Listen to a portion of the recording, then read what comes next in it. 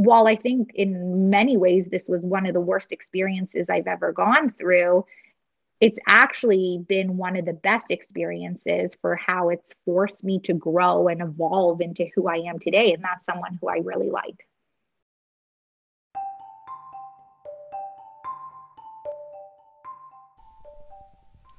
2 years ago, at 6 months pregnant, we lost our baby girl to an undetected external infection. And what has followed took us down a path we could never have predicted.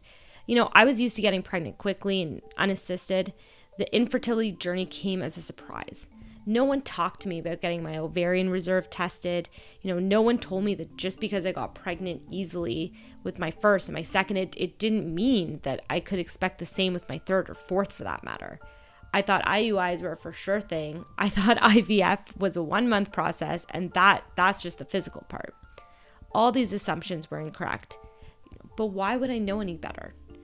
I'm Emily Getz, and this is the Day One Podcast, a show dedicated to the unspoken side of fertility. Here I share my story and bring together moms, dads, parents-to-be, doctors, specialists, and healers to help break stigmas, normalize the conversation. Let's bring education to the forefront, and most importantly, build a community so the journey doesn't feel so lonely. On today's episode, we have my best friend, Amanda Shushat, come on and generously share her 3-year fertility journey to her baby boy, Oliver. Why this episode is very special to me is it gives you an understanding and it kind of shows you a conversation between two friends who have been a support system and a lifeline for each other as we've had to navigate, IVF and medical intervention and different clinics, and disappointment and, milestones. Amanda has really been my go-to person for this. I think she's cried for me and for my story more than I have. I can always rely on her to be the one that's going to show up with that authentic and real emotion for me. She's been my person who has sat on a FaceTime with me on my first needles. We've known each other since we've been 10. Her story is so amazing. She is a pillar of strength. She has a lot of twists and turns in her story. And I've just been privileged enough to see her growth and to see her become a mom. Has just been so beautiful. So enjoy, get ready, have some Kleenex beside you. Yes, because her story is emotional, but mostly because she makes me crack up. And just, yeah, I'm just pumped. I'm excited for this one.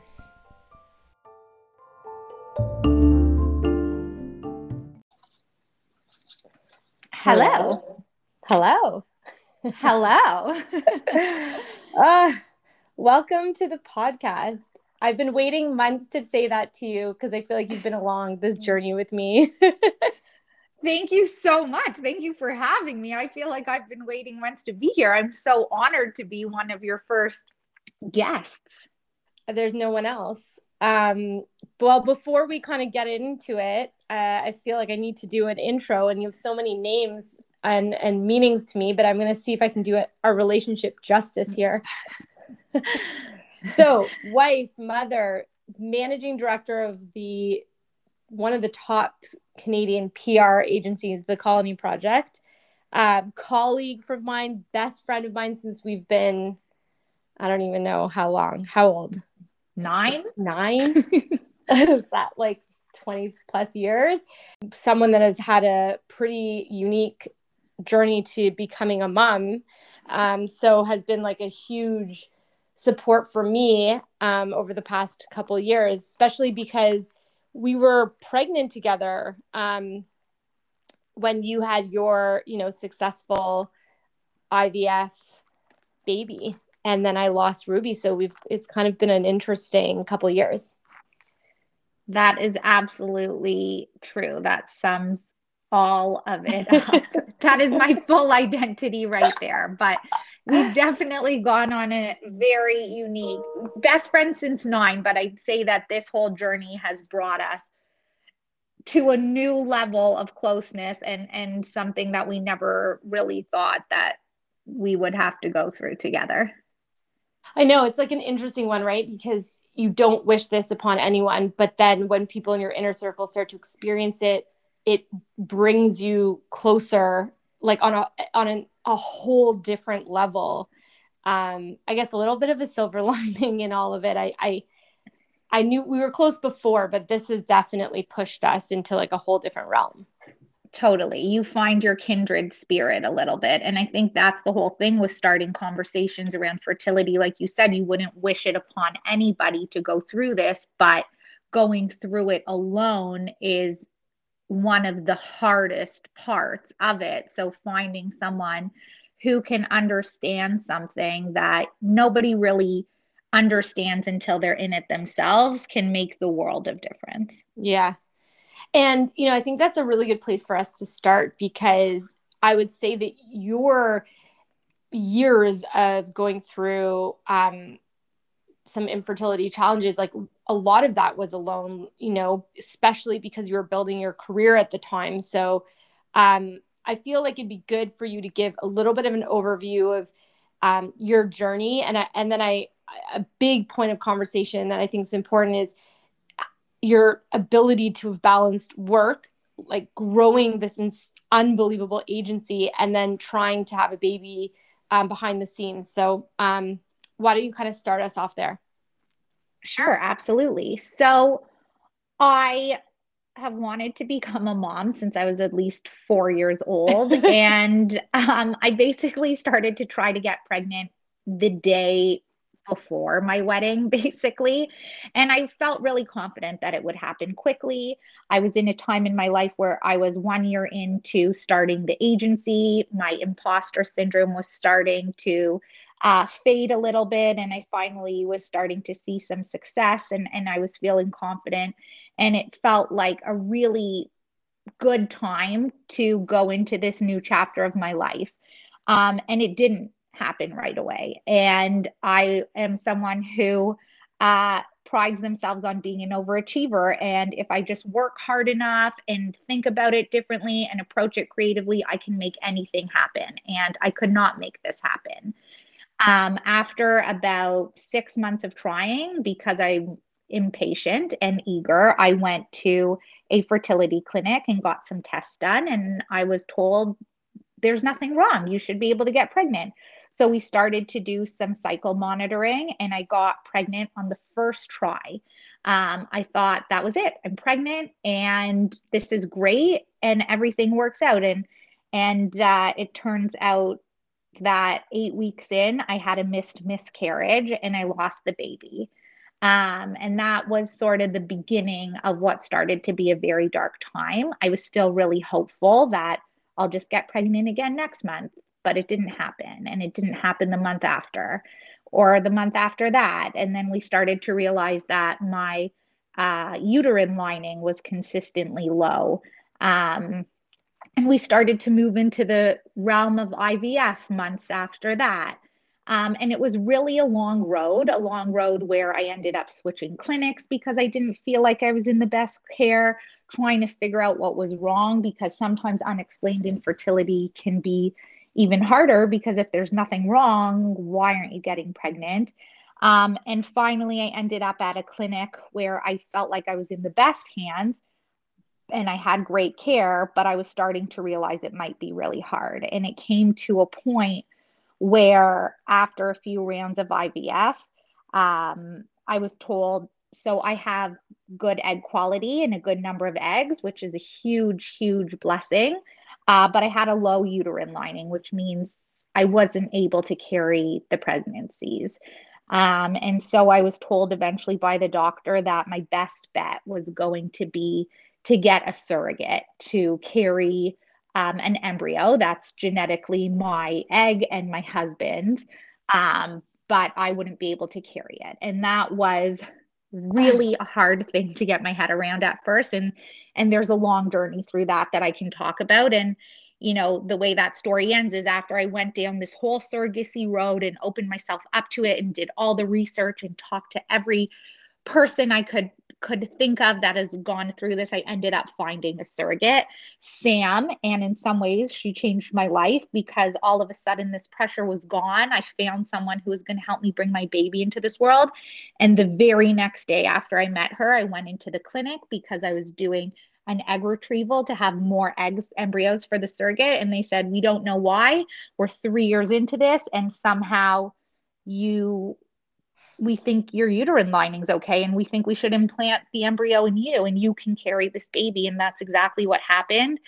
And I don't know why it happened then, if it was, you know, meeting her or the stress going away or the combination of drugs or whatever it was that worked. And now I have my son, Oliver, who's 1.5 years old, and he is the biggest miracle that's ever come into my life.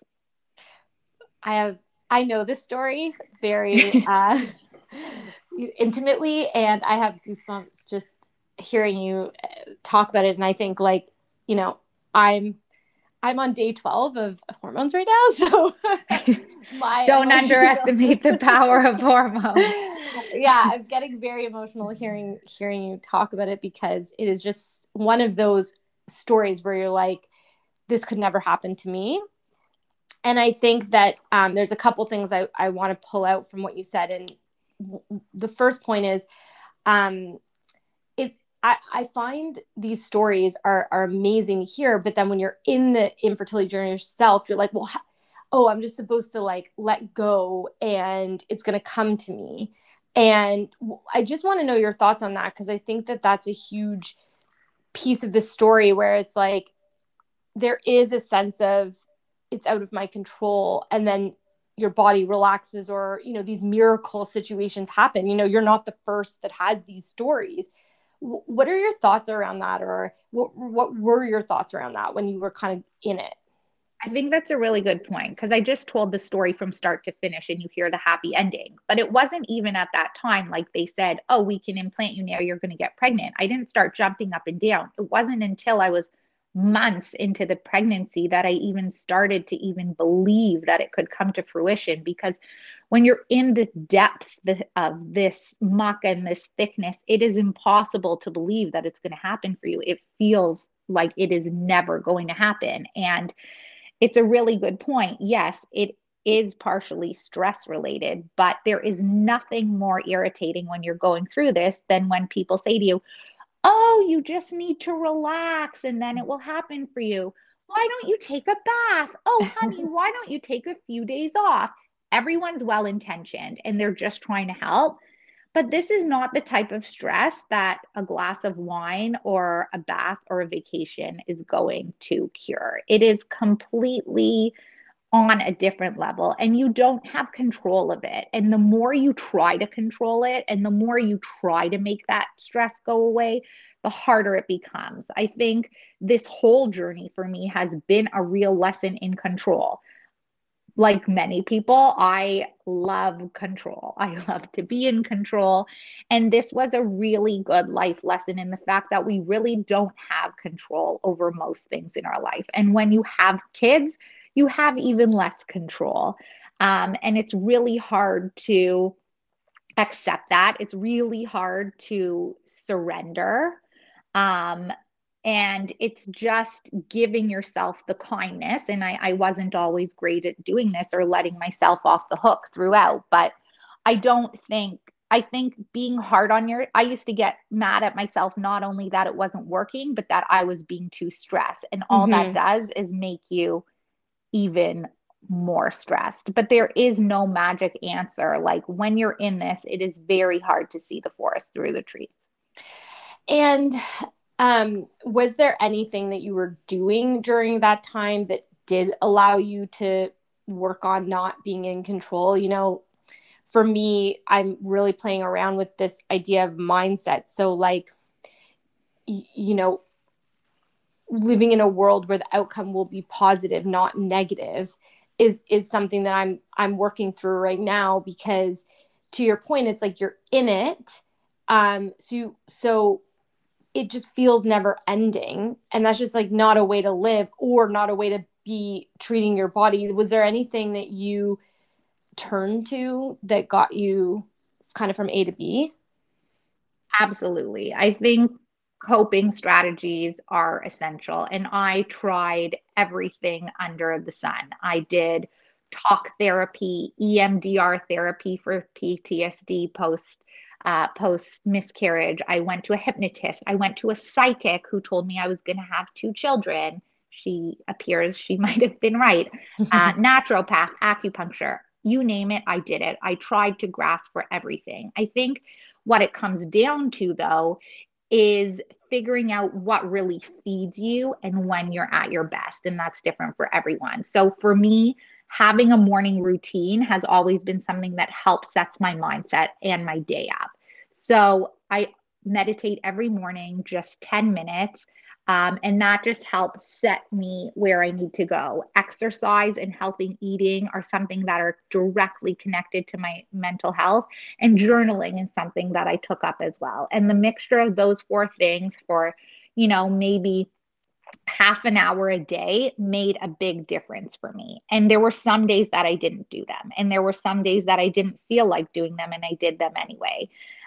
So it didn't always work and I didn't always feel good, but having those things at least made me feel like I had some semblance of control, that I could control the way I looked at things or thought about things or did something for myself that day. And even if it was just one of those things, it was a little bit of a win for me. I think that is it's so important. It's like you also just need to be living your life like throughout it all too. I mean,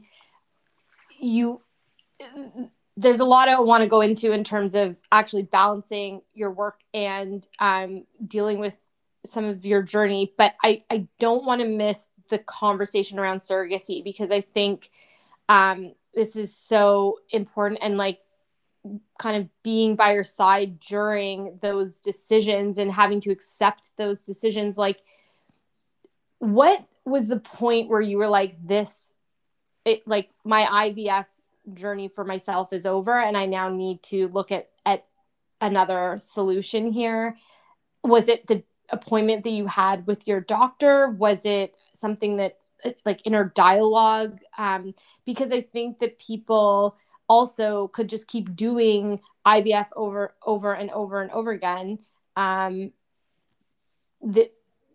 where was that for you? For sure. So the first clinic I was at, it was very much that. I felt like I wasn't getting the care I needed in terms of someone really paying attention to what was going on. And I was being told, we'll do another round next month. We'll do the exact same protocol next month, and we'll hope for a different result. And doing the same thing over and over again and expecting a different result is truly the definition of insanity, not to mention when you're paying thousands of dollars to be able to do this every time.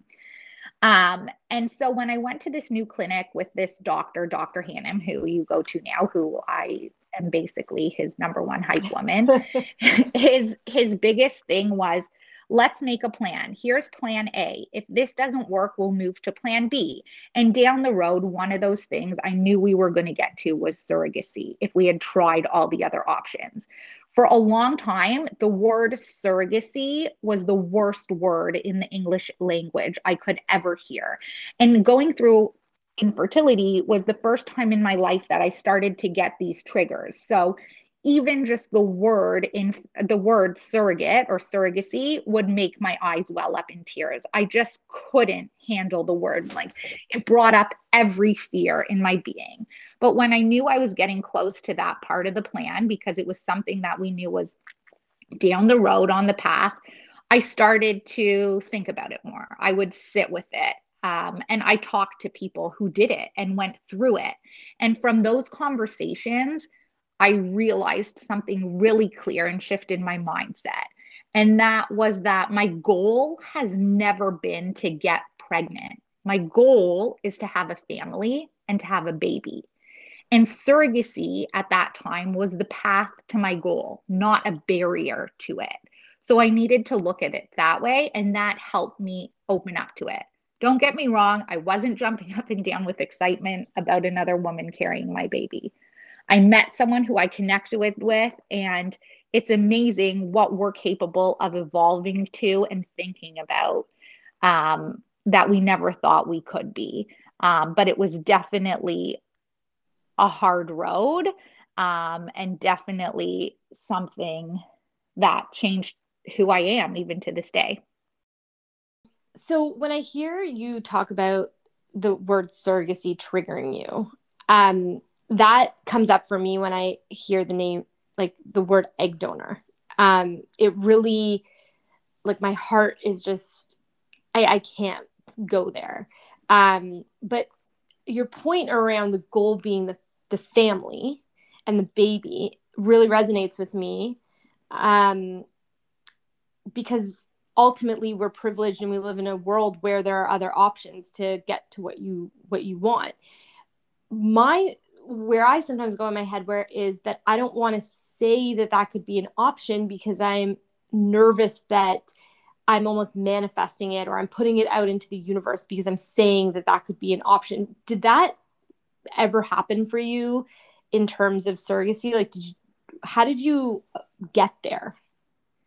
Yeah, I think that's an interesting point. I think that, I mean, I tried not to talk about surrogacy or think about it because I couldn't even sit with it. And I sort of shoot it away or turned a blind eye to it, which sometimes it was that elephant in the room, which I think could also still be manifesting itself into something a little bit because it's still there, whether I chose to recognize it or not. Um, but ultimately, I think it's positive that I didn't focus on surrogacy the whole time. I focused on getting my lining thicker.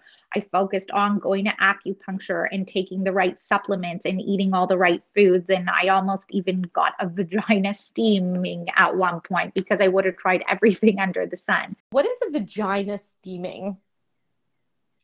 It's something Gwyneth Paltrow has actually talked about. And essentially, it's exactly what it sounds. It is a hot steaming for your vagina. And amongst other cleaning benefits, it is supposed to thicken your uterine lining because it's drawing heat and blood flow to your uterine lining.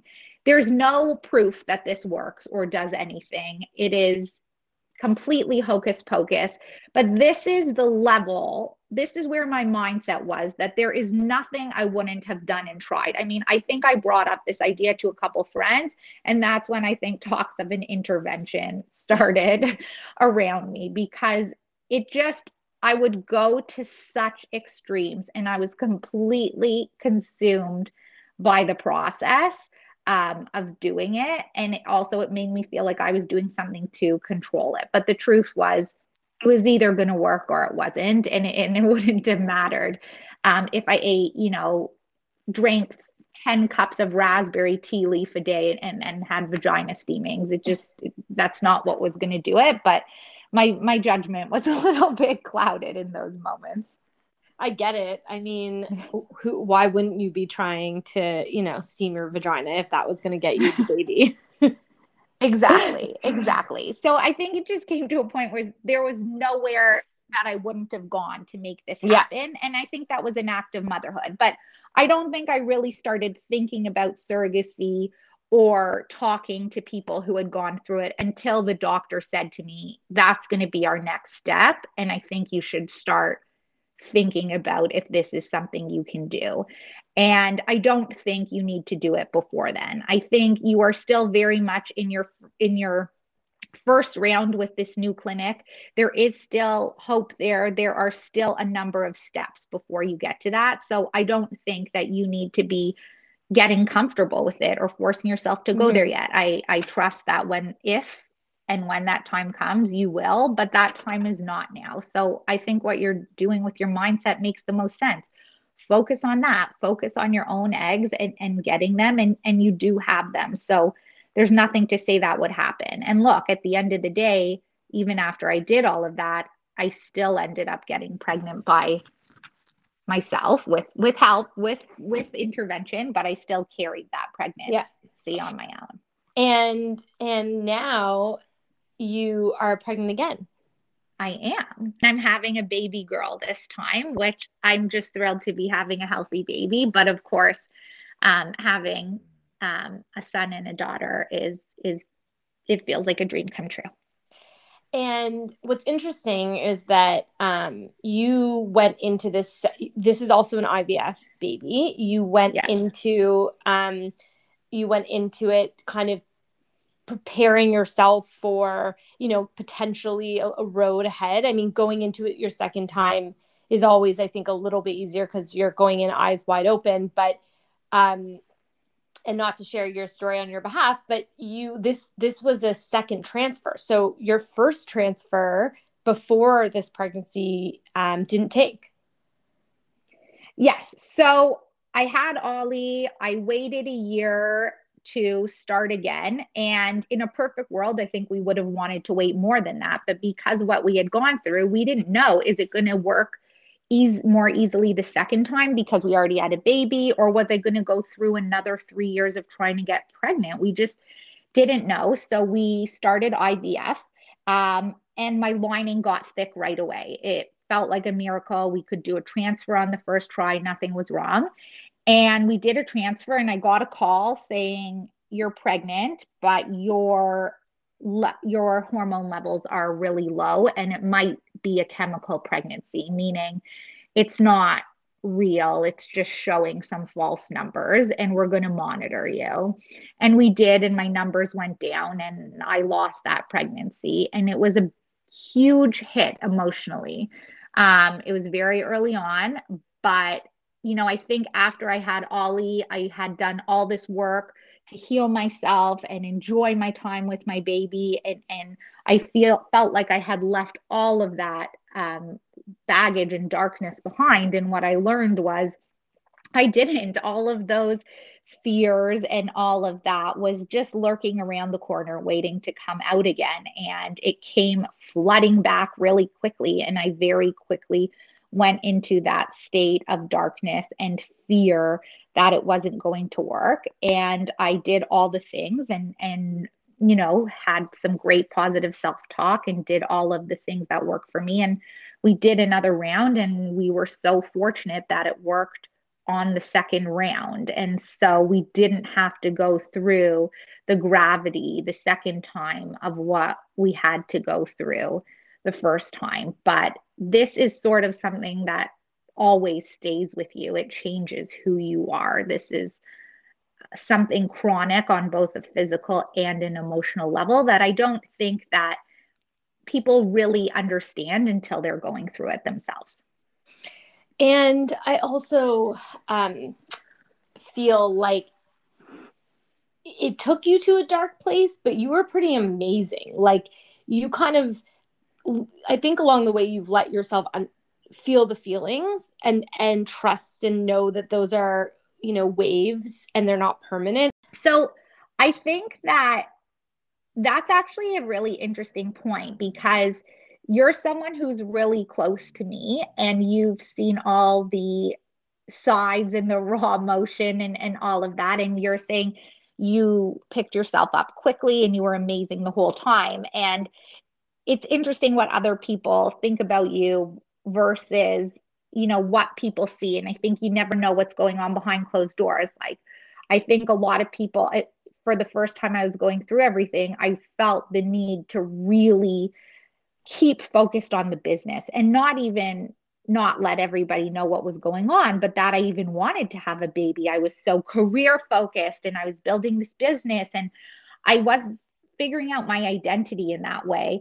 And I never let it show. And I think in hindsight, that was a little bit of a mistake. I drove into work every single morning, crying my eyes out in the car, and I'd pull it all together until I left work, and I'd either cry on the way home or cry when I was going to bed. And so I think there's a lot that we don't see. And I think a really big thing for me, I'm a very open, very extroverted person. I'm blessed with the most amazing support system in the world, between lifelong friends, newer work friends, my family, of people who I could talk to, who could be there for me, some who understood firsthand and some who just loved me and wanted the best for me. But for me, once I got over this big secret that I wasn't supposed to talk about, and I published an article in Refinery 29 about my journey and talked about what I was going through, it felt so freeing to be able to just be open and say, this is who I am and this is what I'm doing. And that vulnerability, while really scary at the onset,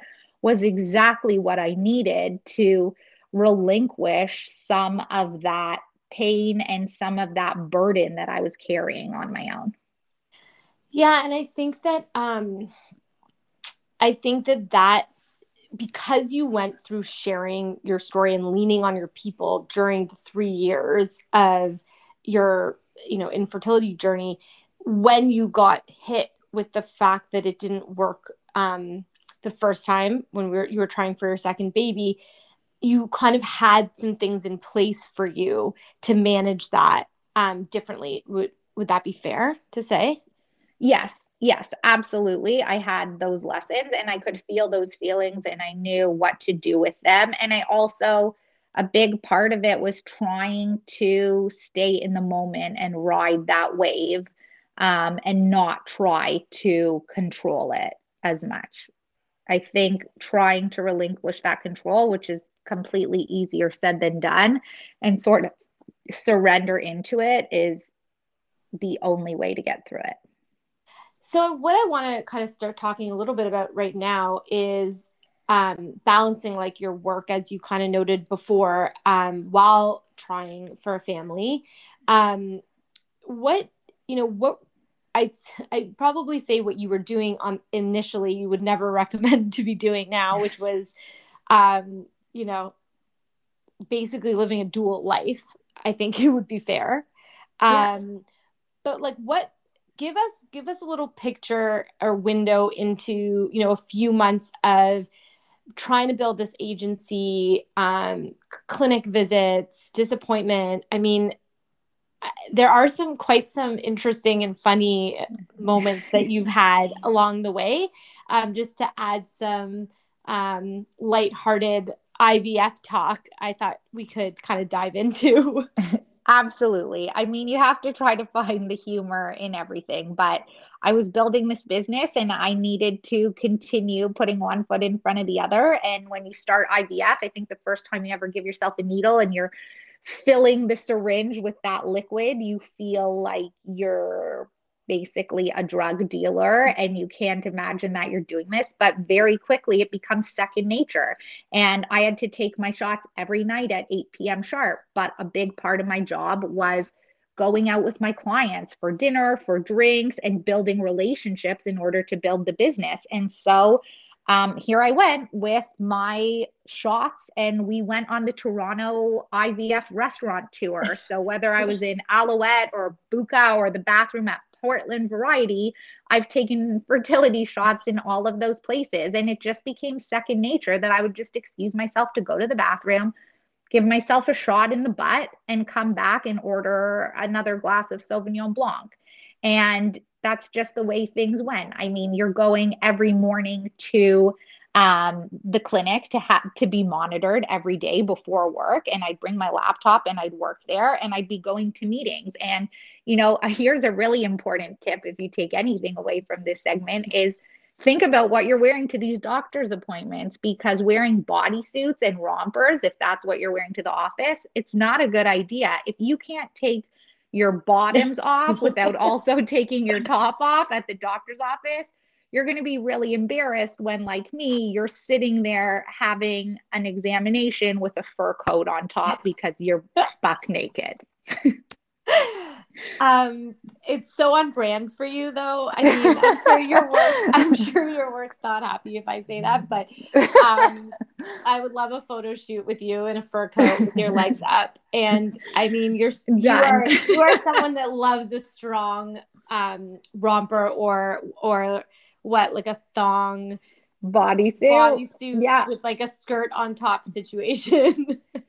Totally. Why didn't you just move it to the side, Amanda? Like we've done that for years. fair, but it was a bit limiting, this one. That was that was a wardrobe malfunction to the end, to gives a whole new level to wardrobe malfunction. But those are the things you have to laugh about. And that's why you also need a support system and friends. So you can also text them and tell them when these things happen and you have a laugh, or when you are on all of these hormones and your emotions are out of control, and you can text your girlfriend saying, I just left this grapefruit behind at the grocery store and I feel so bad that I hurt its feelings that I didn't take it with me. Because these are the real things. And you want to admit that you're superhuman and that, we don't want this emotional or crazy label put on any of us. But the truth is that a lot of this is out of your control, and it feels refreshing, for me at least, if you can just own it a little bit.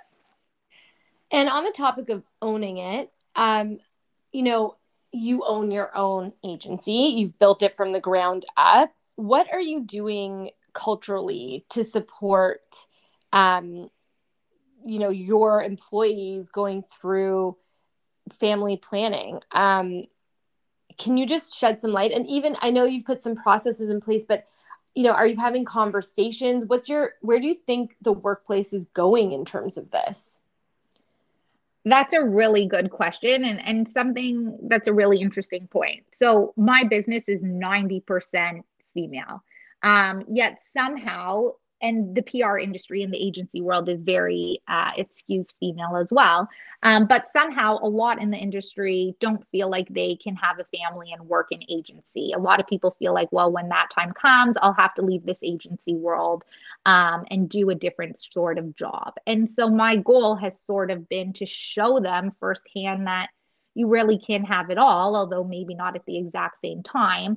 A big message to my team is, well, first of all, leading by example and showing, right now I log off every day at 4:30 and I go get Ollie at daycare, and I spend the evening with him until he goes to bed at 7. And sometimes I come back on and work when I need to, but I take that time for myself. And talking to people on my team about life comes first. You can't pause your life for your career. You need to make sure you're focusing on that. But it's, in individual conversations, and it's different for every person. You don't want to also assume that everybody would be going through this or even wants to have a family. Everyone's different, but you do want to make them feel empowered to build a life that works for them.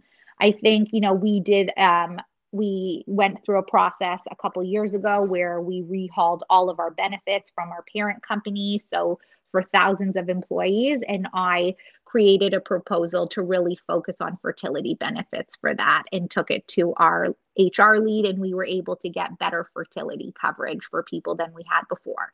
We can still be doing better in that department. There's so much to be done, but it's really important for people to feel like they are able to have that career and also build a family, or whatever else it is. I think in the workplace, there's such a shift towards health and wellness and having that balance and integration. And so overall, that's a really big goal for me within culture, that people have a safe space to come and have the resources they need, fertility and otherwise, to flourish in their life. That's amazing. I'm not surprised that you were at the root of policy changes in your company. And, I think it also brings to a point of what, when you look back at your journey, what do you feel you wish you had when you were going through it? Was it like more support from even a benefit perspective, clearly with you making that change, but do you feel there was a gap or anything lacking or something you wish you had?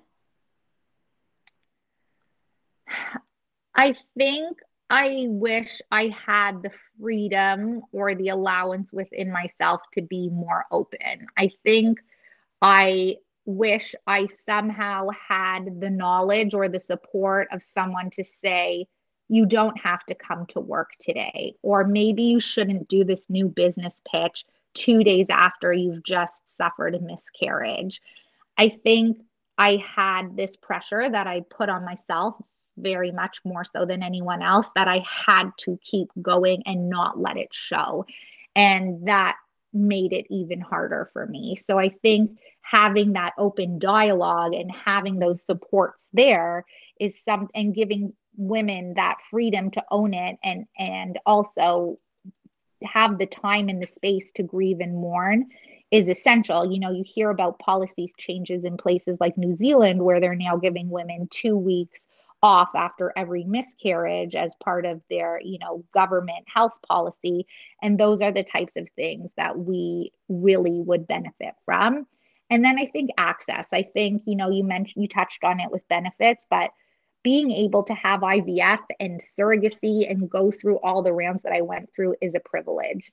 And it's an expensive privilege. And there are a lot of people that don't have the means and the resources to be able to do that. And we do, Ontario does give women one free round of IVF, but we need to be continuing to push that needle to give more women access, and give women access beyond just one round. Because while one round is a great start, the grave reality is that one round is often not enough. Yeah. And it just shows that I think it's, you know, the government, yes, is putting it in place, but they're not educated themselves. So they don't even understand what giving one round really does. It's, for many, it's just the test round, right? To see what's working and what's not. Exactly. So there's a huge education piece to be had. And I think just, you know, you think you're alone, but so many people are going through this. And that's also part of the need to just normalize this, and to not make everyone feel like if they're in the dark. Or, you know, as someone who, you know, I very much built my identity over being an overachiever, and I just felt like the biggest failure, and I felt completely alone in that. And so being able to have that open dialogue and have more resources, not just health resources, but things like this where, you know, you're breaking down the barriers and you're just having very real talk and getting resources and finding your people in that sense. Oh, so beautiful. What are some tips? So you're a veteran. No one wants to be called a veteran, you know, IVF person, but you've had 3 years that have, you know, ultimately changed who you are. For people that are in it right now, like, what are some tips that you can give that kind of worked for you?